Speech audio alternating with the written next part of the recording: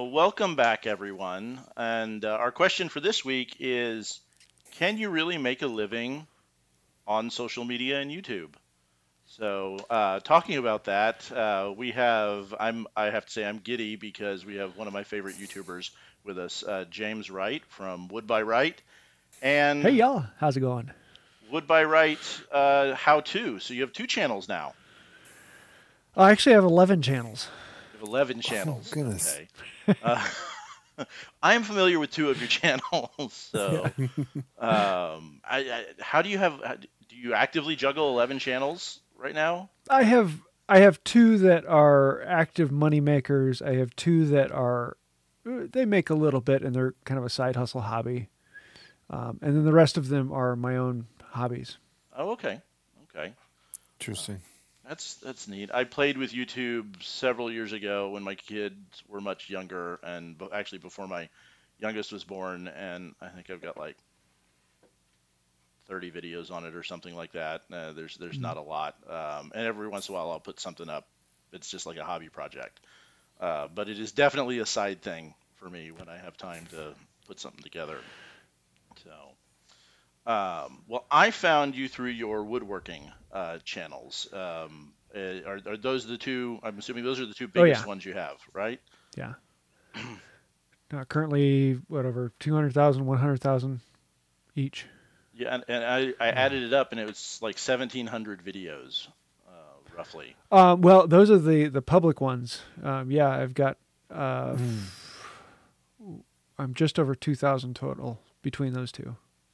Are those ones you just didn't want to publish, or are those ones that are waiting to be published in the pipe, or how does that work?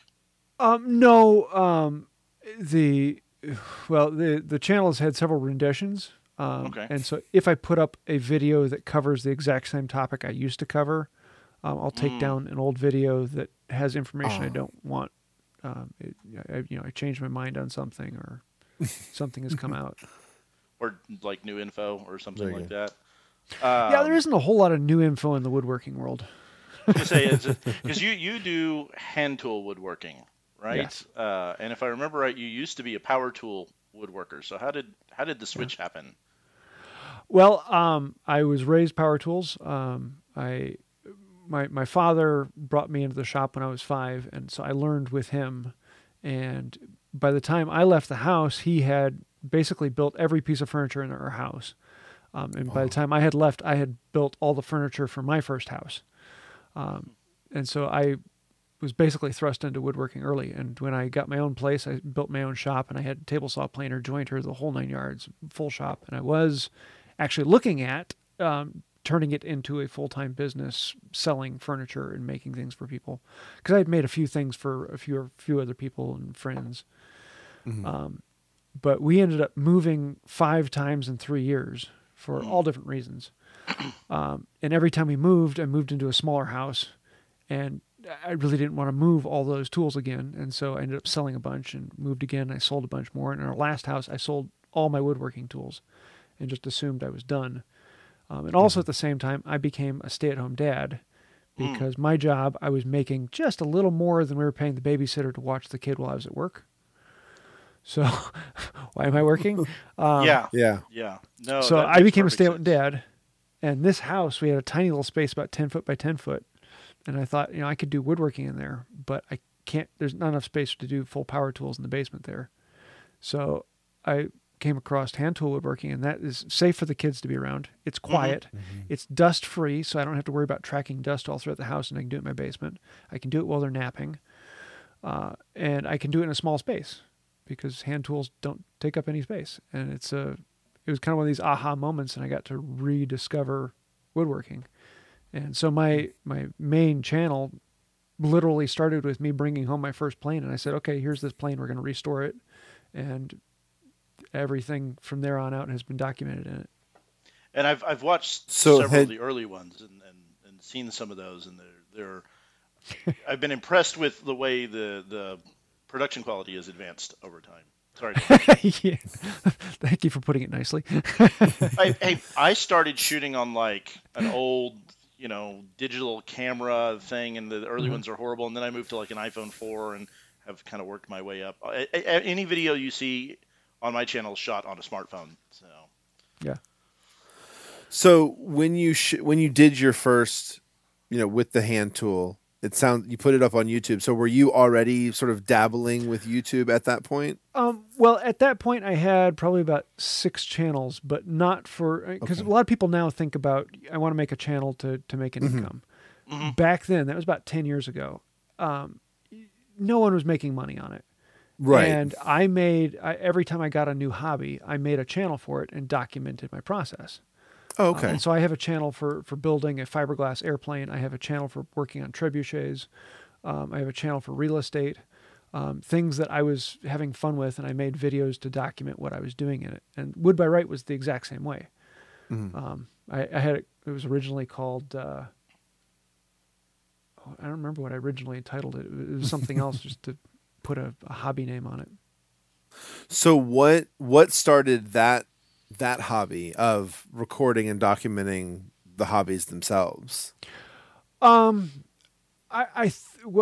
just before I left my parents' house, my dad got a digital camera, and nowadays you look at it, it was a shoulder-mounted thing, and it was one of the first ones where it still had these tapes that were about 3 inches by 4 inches by about an inch thick, and it would hold about an hour's worth of digital recording on there, and he let me mess around with it, which I don't know why he would. He spent a crazy amount of money on the thing.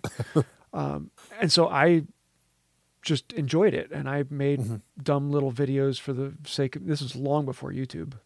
And I found that I enjoyed that. And so I just made videos for the sake of making videos. I liked it.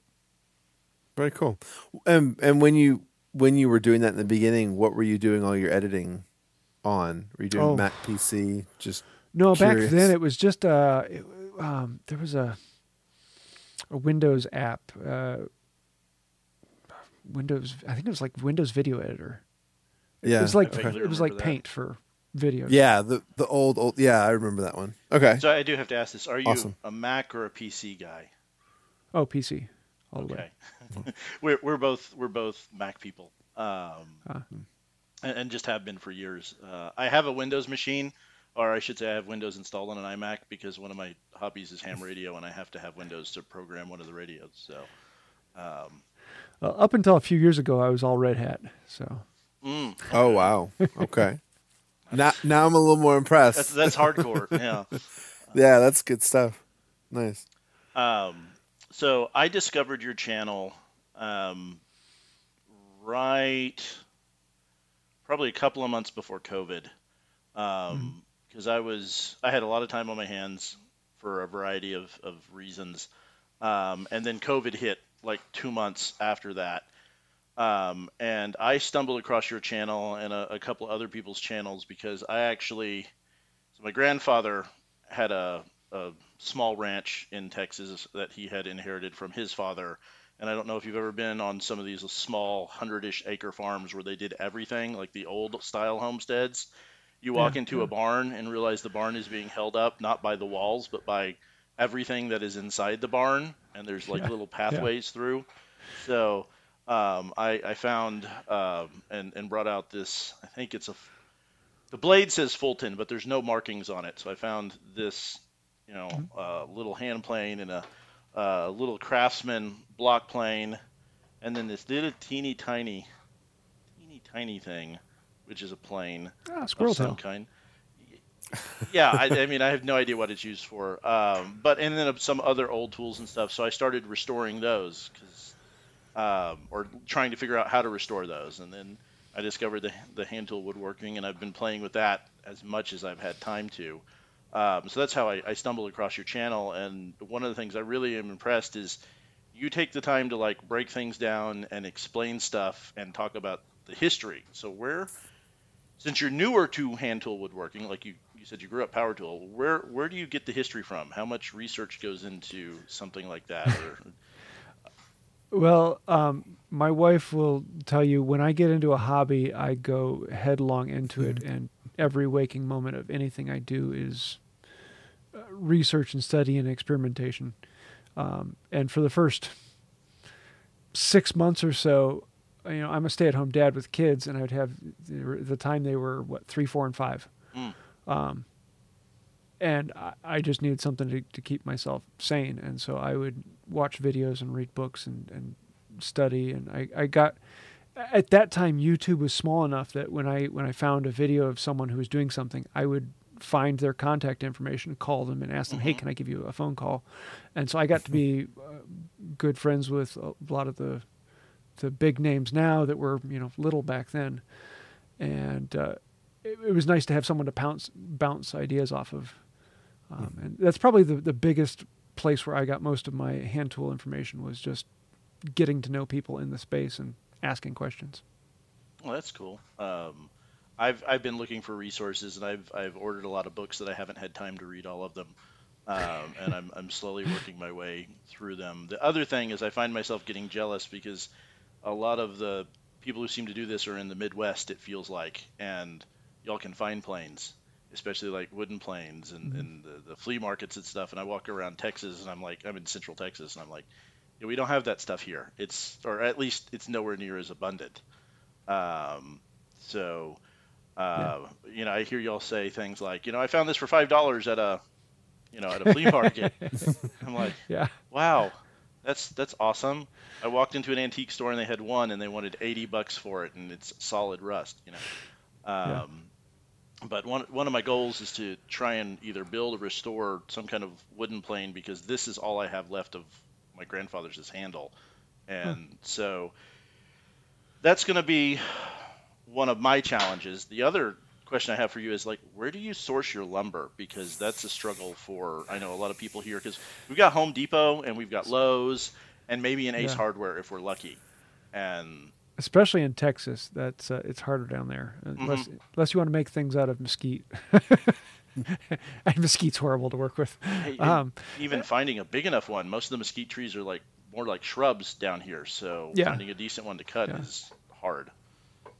Yeah, for me, I like to find local sawyers, but that means you have to have woods around for a local sawyer to work with. If you are in a city, sometimes you will find urban loggers that take down trees in the street rows and things of that nature.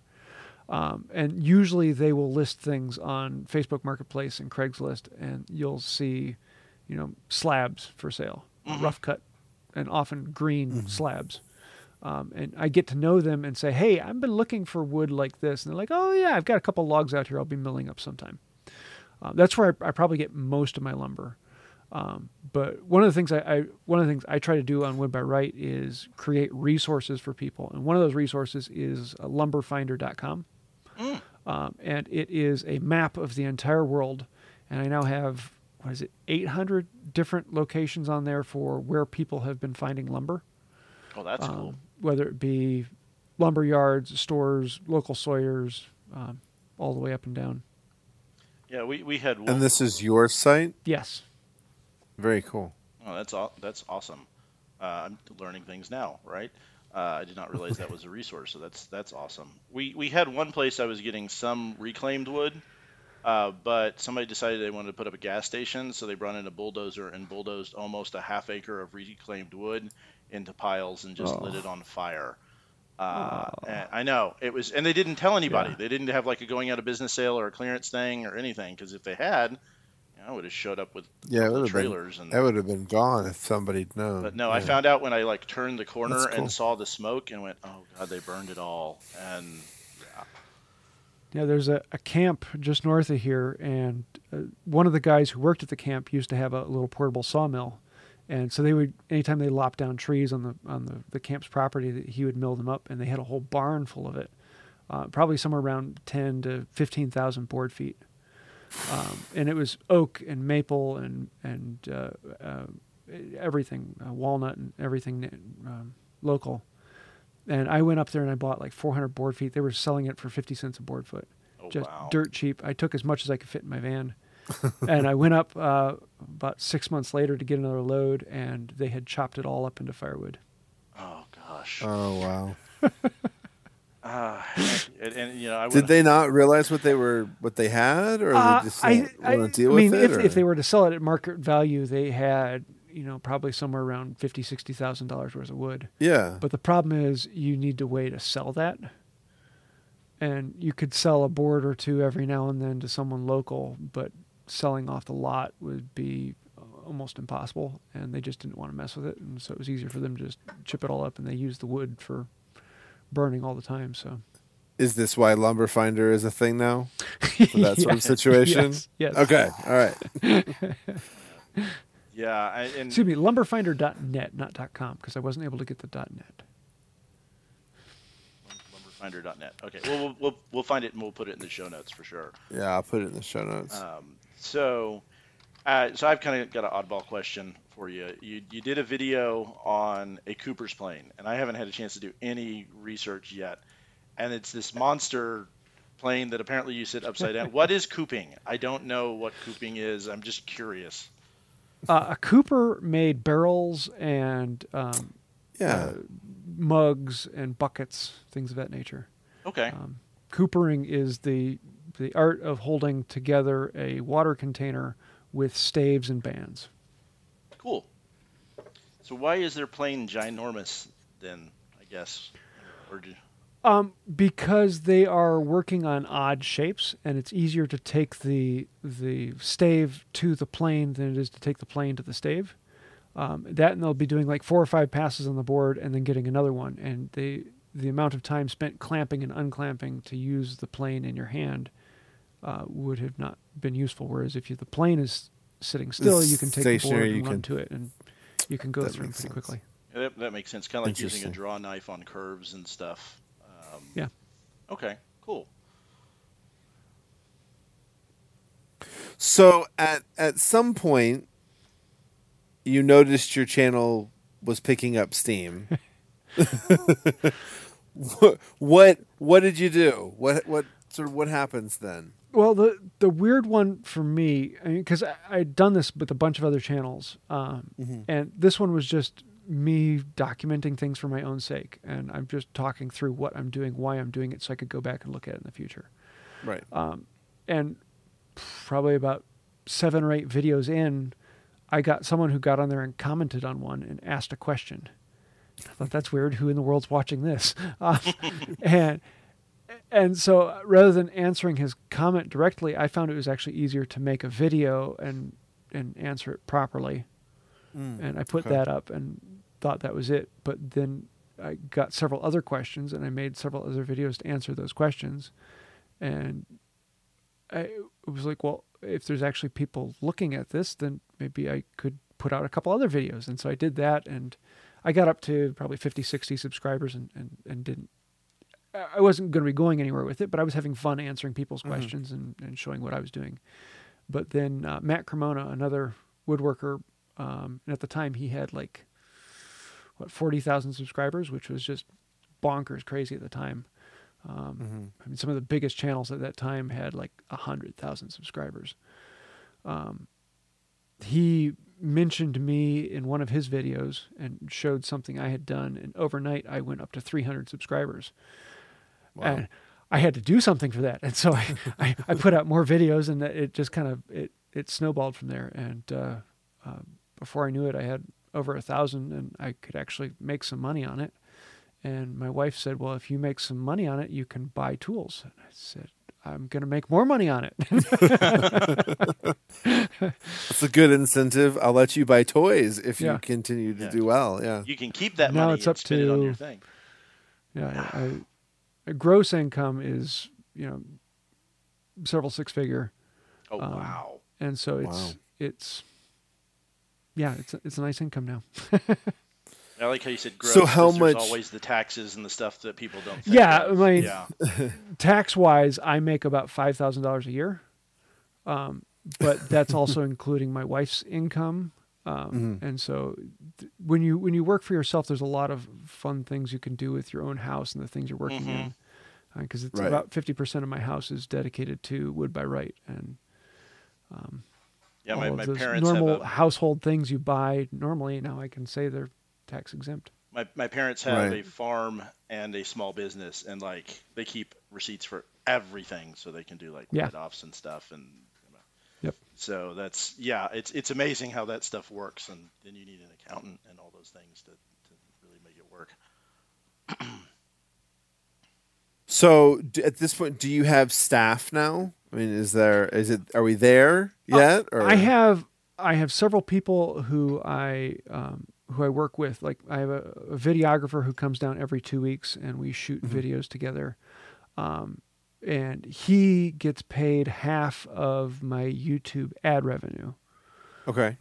Which sounds like a huge chunk of it, but the YouTube ad revenue is like 10% of my actual income. Okay. So Okay. he's making about 5% of what I do from that. I have another guy that I hire for making plans, and he gets paid by basically how complicated the plans are. Is he doing the drafting work for those? No, I do the CAD work, and then I send it off to Okay. him, and he does the actual creating the measured images and compiling them Gotcha. into PDF formats that you can Gotcha. Okay. print off and hand to people. Okay. And there's a few other people who I pay for other individual things. My goal right now is where we are right now. My wife could quit her job, and she is nursing management. She's the director of a hospital near her. So she's making serious money. And we want her to quit and come work here. And I would Right. love for that to happen. The problem is it's such a flexible thing, and I can't always guarantee that my income is going to be where it is. And so we want it to be Right. well over and above what we want it to be. Yeah, you want to have that. And buffer in so there. she could quit her job and come work right now. And so we're trying to get everything to the point where she can quit. You and feel she can comfortable to come on full time with Wood by Wright. But that's the other thing Well, is I that want would to keep be- it in the family. Is I'm training my kids Yeah. to do video work and things like that, and they're actually helping around the shop. And to really make. So it are a you family still business. doing Oh, yeah, sorry. yeah. no different? So you're still doing all the editing yourself? at this- My videographer does the rough edit of the Saturday videos. Okay. He takes all of the build shots and compiles it into one big file, and then I edit on the intros and outros. I still do all of the shorts and the Thursday videos and then the live videos. Okay. But he does probably 4 hours worth of editing a week on the main Okay. channel. So I have a question on that. How much focus have you started putting on shorts? Because I've noticed it feels like shorts are blowing up everywhere. I go to Facebook, I go to YouTube, and they're just all over the place. And as much as I don't like them, I find myself clicking on them, and Yeah. it feels like it's. I haven't used TikTok. Daniel has played with TikTok a little bit, but I haven't installed it. But it feels like that's where it came from, almost Yeah. like these little tiny short videos. Yeah, it's TikTok started off and just absolutely exploded, and all of the other companies realized that if we're not doing something to capture this particular mode, Right. then we're going to be losing out. And shorts are the lifeblood of most social medias right now. Hmm. However, they don't make money. They are abysmal at ads because they are so short. You can't really get ads worked into them as well as you can in other things. So they're not Right. great at making money, but they are great at keeping people on the platform, and they are good for increasing audiences. So, I mean, to give you an instance, my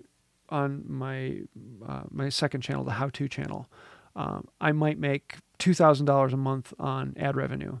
I'll make like $300 a month on shorts. Okay. And so, income wise, it's nothing. However, my channel has absolutely exploded with shorts because it is a great way for random people to find you, because they'll be scrolling through it and they can see, a dozen different creators in a matter of minutes. Hmm. And in doing so, they might find something that's like, oh, that's kind of interesting. I've never seen that before. And if YouTube sees that you've watched that a little longer than you've watched others, well, then like 4 or 5 later, it's going to give you that same creator again. And if you watch that one again, then it's going to give you another one. And then it's going to say, okay, you like this creator. Next time you're looking at regular videos, we're going to put up his regular videos in front of you. And then if they click on that, that's when they usually start becoming a subscriber, and you start seeing more and more views from that. And I went from, I was at like 50,000 views a month to now this last month I hit, 9 million? Wow.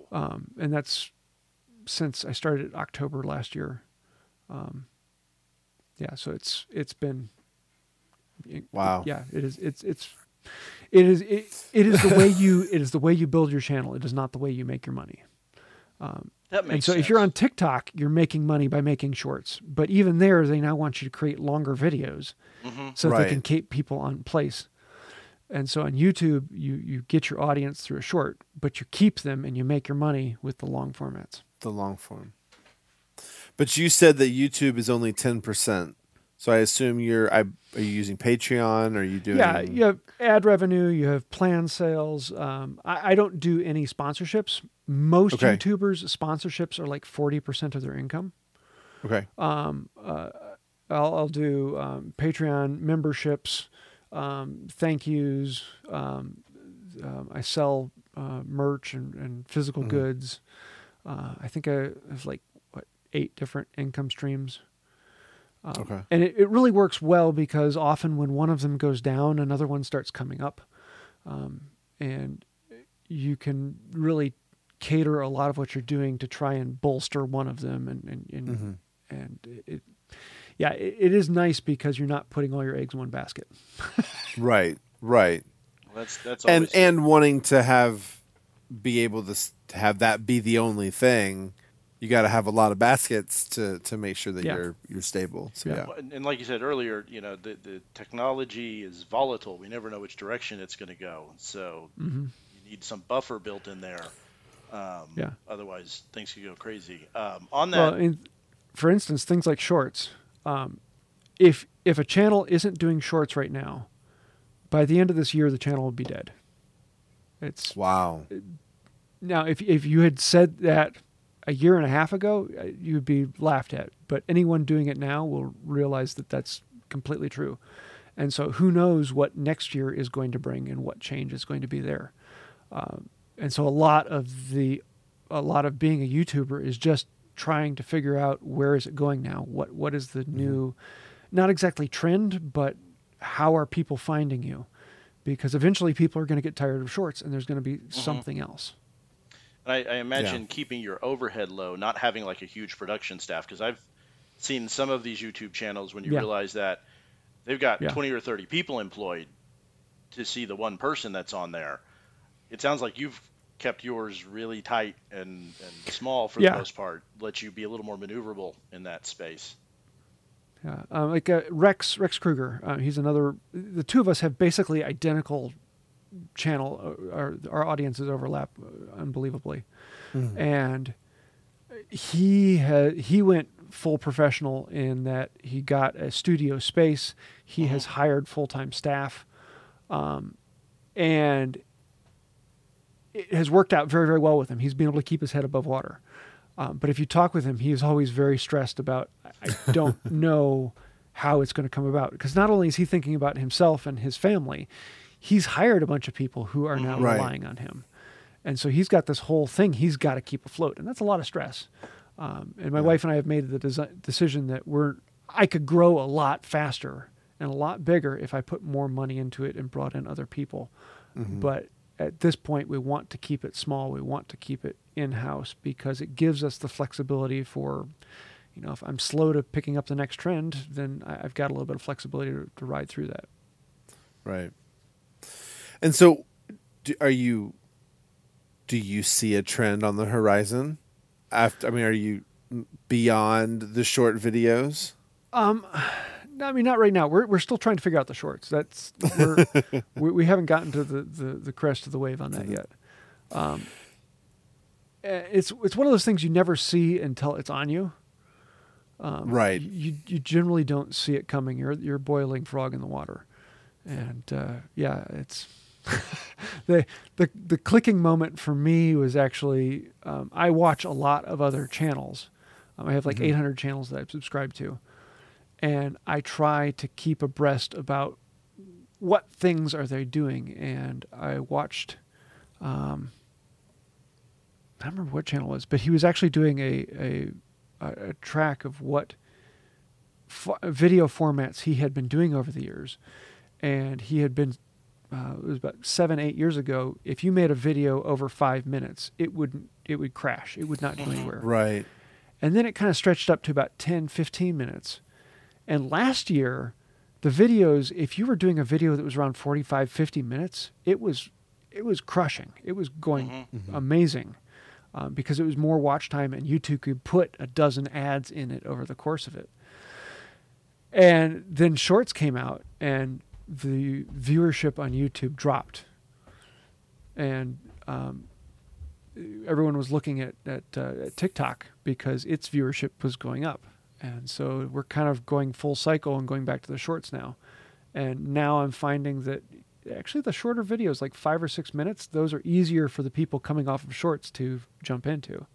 Whereas if they're coming from Shorts, they're not going to want to jump into a 20-minute video. And so it just seems like Shorts are going to sort of eat themselves. If they're not profitable and everybody wants them, then people are going to go to them. But if they can't make any money, they're going to stop making them, and then there's no content. Well, there's a lot of things we do that make no money at all, but That's we true. do them because they make the things that do make money possible.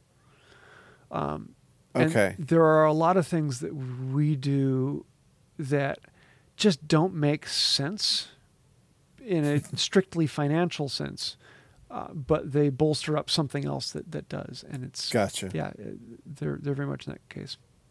That makes a lot of sense, and it's funny that you mentioned Rex Kruger. I watched some of his stuff too, and I saw one of his shorts, and the short was "Why am I making shorts?"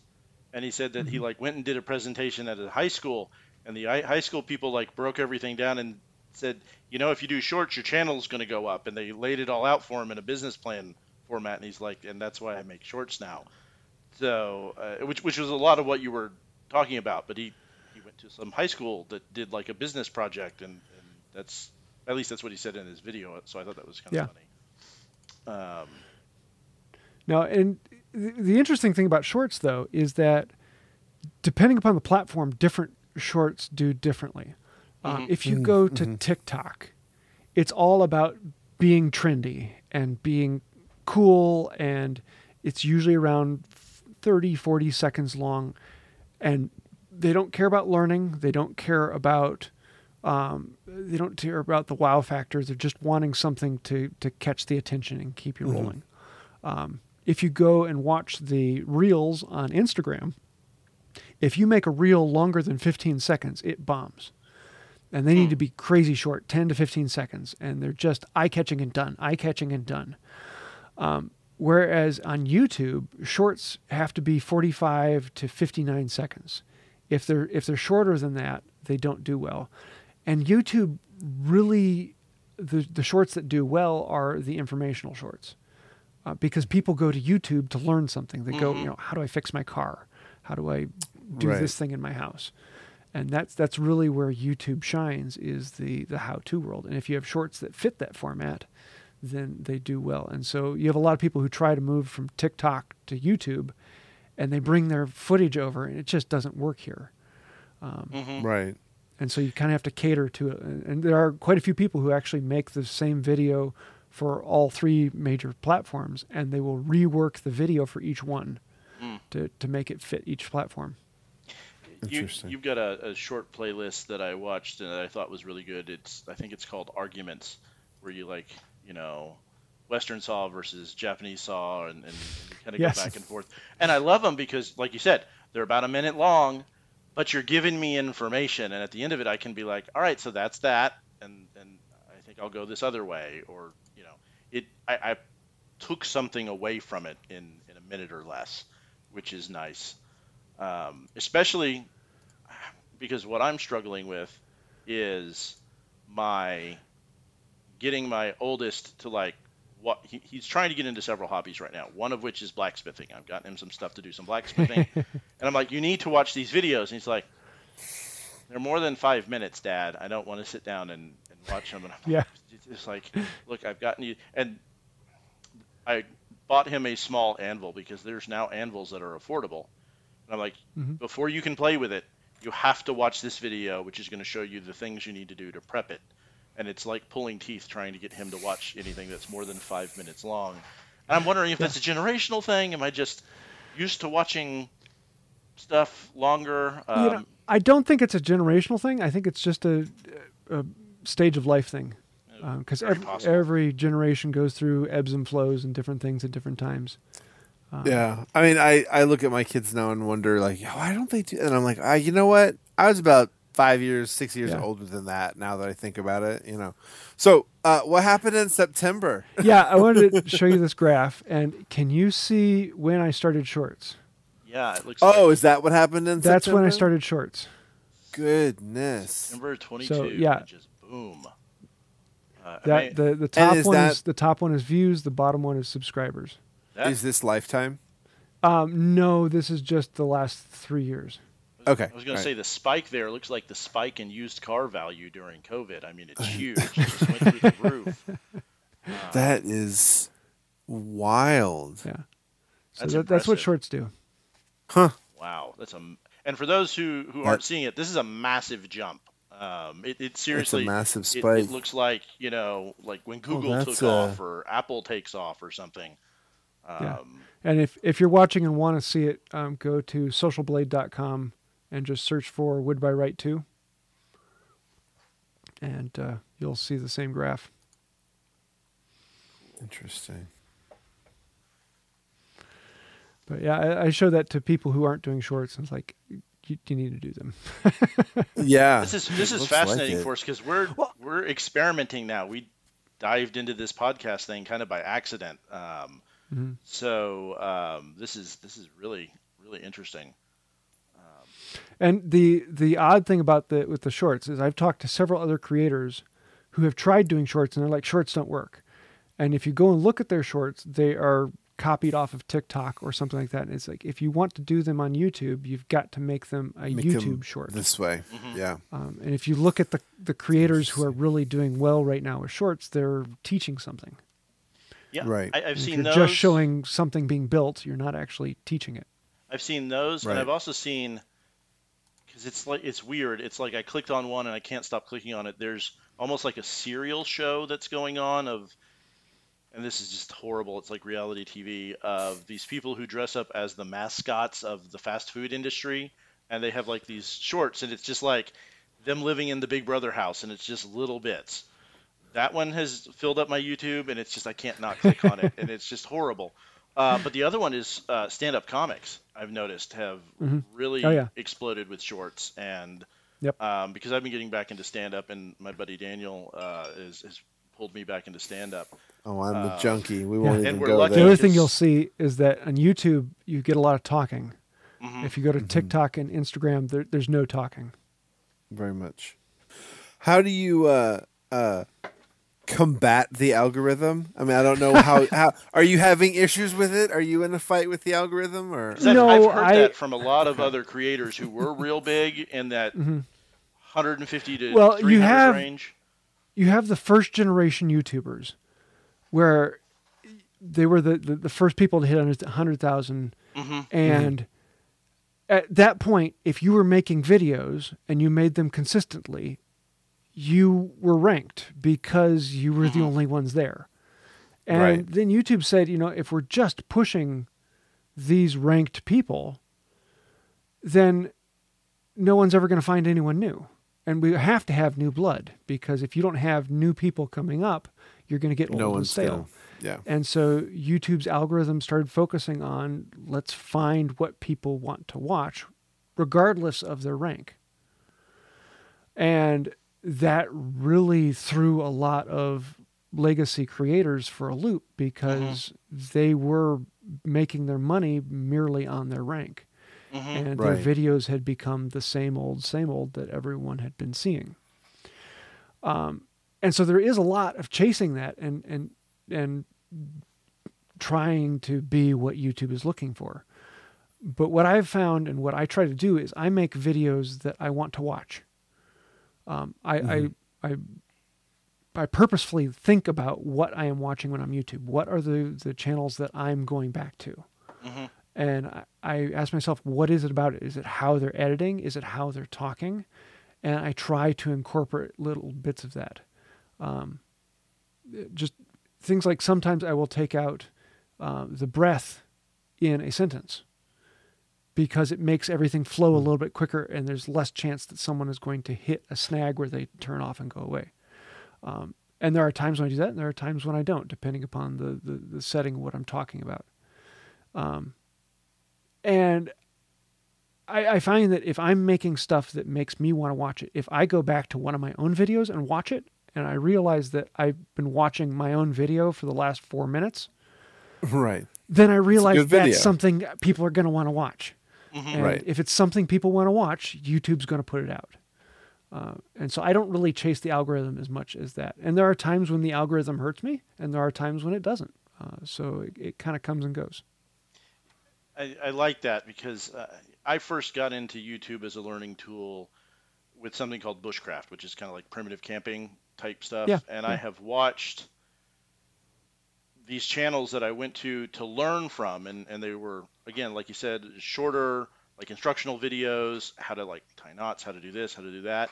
And I've watched them, like you said, chase the algorithm, because like one of them turned into I have to build these big giant like fort things in the woods and make it 45 minutes long. And this particular person that I watched talks a lot about it on the YouTube video, and it's almost like they're upset. They're like, why aren't y'all watching my videos? Why aren't you clicking my thing? Yeah. Yep. Go to my website and sign up to get Nobody likes watching and that. email blasts.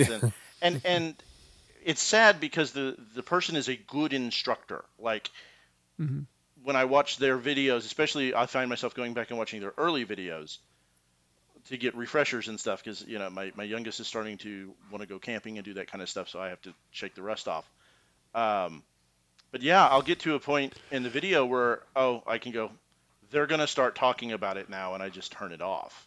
And one of the things I've liked about yours and Rex's and a lot of the other people's that I call the kind of the creator community that are teaching, at least that's what I call it in my head, the people who are teaching older skills. Is the positive, upbeat nature for all the videos. I don't think I've ever heard anybody complain about anything. The closest would have been when somebody, I think when Rex talked about the struggles Anne of all trades was having, because she tried that experiment where she moved and did all that, but she wasn't complaining about it, and he was trying to raise money for her when all that stuff happened. And I know I get enough negativity in the world that when I click on YouTube to learn something, I don't want to hear somebody complaining about it. So that's an awesome thing that I know you do. And how do you keep the energy up? How do you keep the positivity constantly going forward? Because I know everybody's got stuff, right? You know, there is a character I become when I'm in front of the camera. And the character is me, but it is the type of me that I want to be. It is not who I always am. Talk to my kids. There are times when I'm not that person. And I am an actor. I have to be an actor. I have to have a certain cadence to how I talk and how I present things. That's just part of making content. And that comes from kind of creating that persona. And it is who I am, or it is who I want to be. And being able to, it just becomes natural. It comes on when I'm there. When the camera turns on, hey, I'm James Wright, and today we're going to work on whatnot. And I just have a smile on my face because there is something deep inside me that likes working with hand tools. I enjoy every moment I get to be in the shop. And I love it when I don't have to turn on a camera and I can just zone out and have fun and make curls. And I kind of try to embody that moment in everything I say. For instance, Roy Underhill. If you've ever met him in person at a conference of this, he acts and feels the exact same way he is in his videos. And he has that same personality and persona, and that is his persona that he carries when the video comes on. But if you ever met with him away from a trade event, I remember the first time we were was at Woodworking America, and we were going back to the hotel, and I ended up being in the elevator with him, and he had just been talking with a bunch of people, and we got in the elevator and we were going up the floor, and you could see suddenly this weight came off his shoulders, and he was a slightly different person, and you could see that there was a reality there, and it wasn't that he wasn't being real with everyone else. It's just that's what people come to see. They want to see that enjoyment. They want to see that happiness, because you're not going to see it when you're talking to your spouse and your kids every day, because it's life. But you want to go to YouTube and escape. Well, that makes, he's got it cranked up 20%. Yeah, just that makes a little perfect bit. sense. Is in real life, Daniel and I both are instructors for a tech company, and so anytime, and a lot of it's virtual, and anytime you talk to somebody over camera, you lose a lot. So we say you got to crank it up to, not crank it up to 11, but crank it up to 20, and you're on. So that makes a lot of sense. Yeah. Which is probably why my YouTube videos don't do that well. It's because it's just like me being me, and it's just. Yeah. So I've got a question. If you good? No. I was going to say I want to make sure we have a question we're asking everybody. Yeah, this is what I'm asking everybody, and so it's a little random. So, we talk a lot about perception and things. So, it's something that I've been interested in is the mind's eye, and so the question I'm asking is, what do you see in your mind's eye? Some people see nothing, some people see a lot. So, what's your personal visualization in your mind? So, like if you close your eyes and imagine Mickey Mouse, what do you see?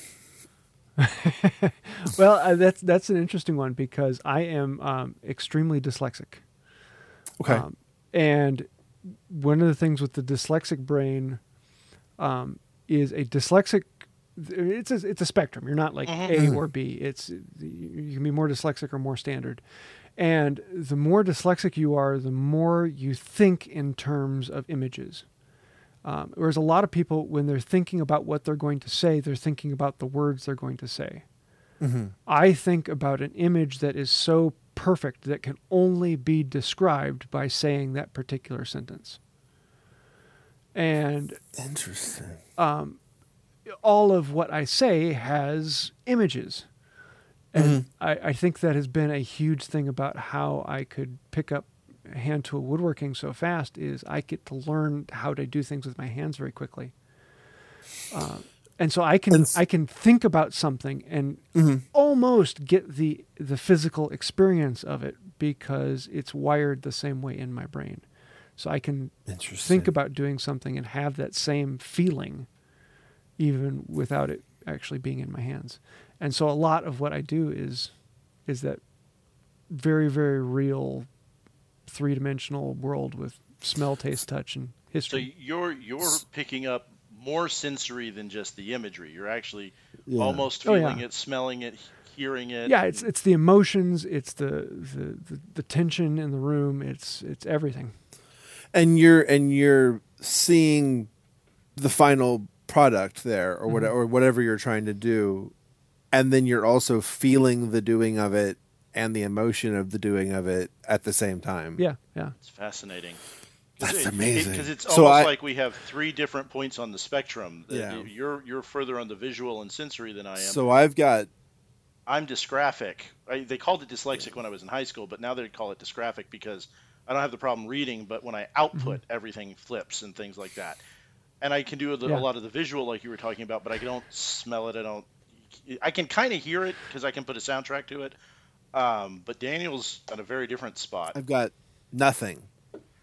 No visual whatsoever.